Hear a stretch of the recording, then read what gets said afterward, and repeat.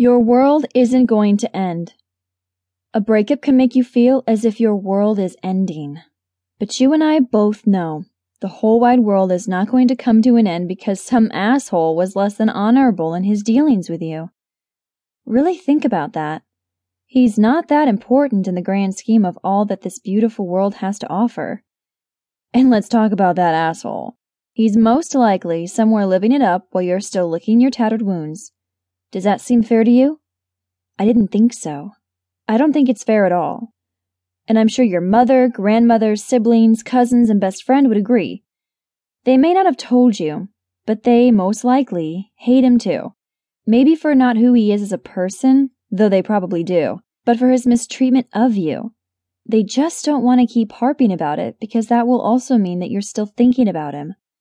So, here's how we're going to break you out of this vicious post-breakup cycle. I'm going to give you some tough talk and some practical tips that will help you shake it off, put some pep back in your step, and move on. Who cares about that jerk? I want you to take it all in. Then I want you to commit to listening to these tips at least once a week until you feel better. And you will.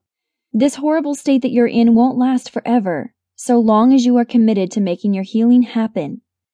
There's no reason for some asshole to take up so much of your time when you aren't taking up any of his. I know. It's not that easy to get over somebody. But you and I both know that it's time or you wouldn't have even bothered to buy this audiobook.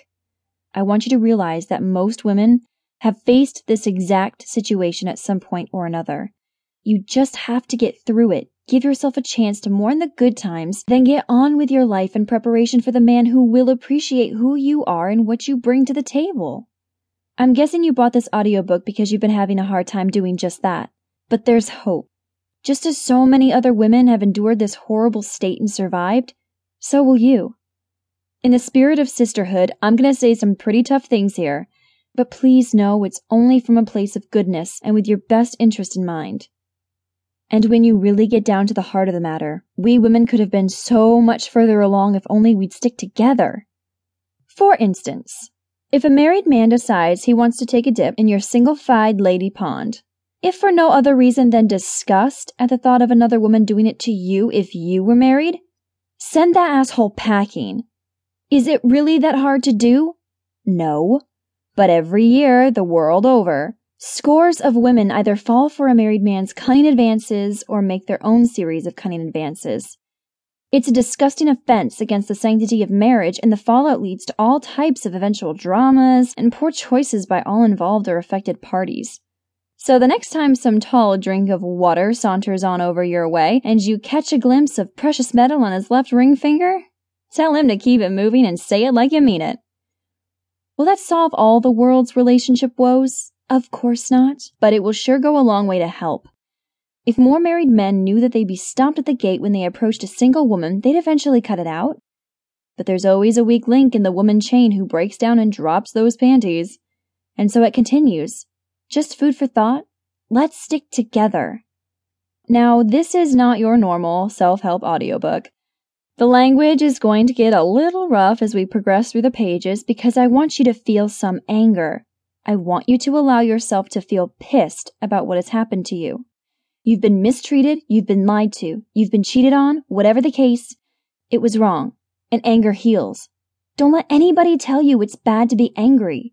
That's ridiculous, and it's the reason why so many women stay in bad situations for far too long. Certainly no one should stew in anger, but if you don't allow yourself to be angry, to allow those bad energies to burn off in the white-hot heat of your emotions, you're setting yourself up for failure. You need time to be pissed so you can properly move on, and you really can't genuinely until you've felt that cleansing warmth of pissed off. It's a normal human response, and it helps keep things balanced in the universe. So you've come to the right place if you're looking for motivation, encouragement, and enlightenment. 3 things every girl needs if she's going to be successful in this world. You already have everything else you need to make it through this. Inside. Sometimes you have to get angry to get things done. Ang Lee.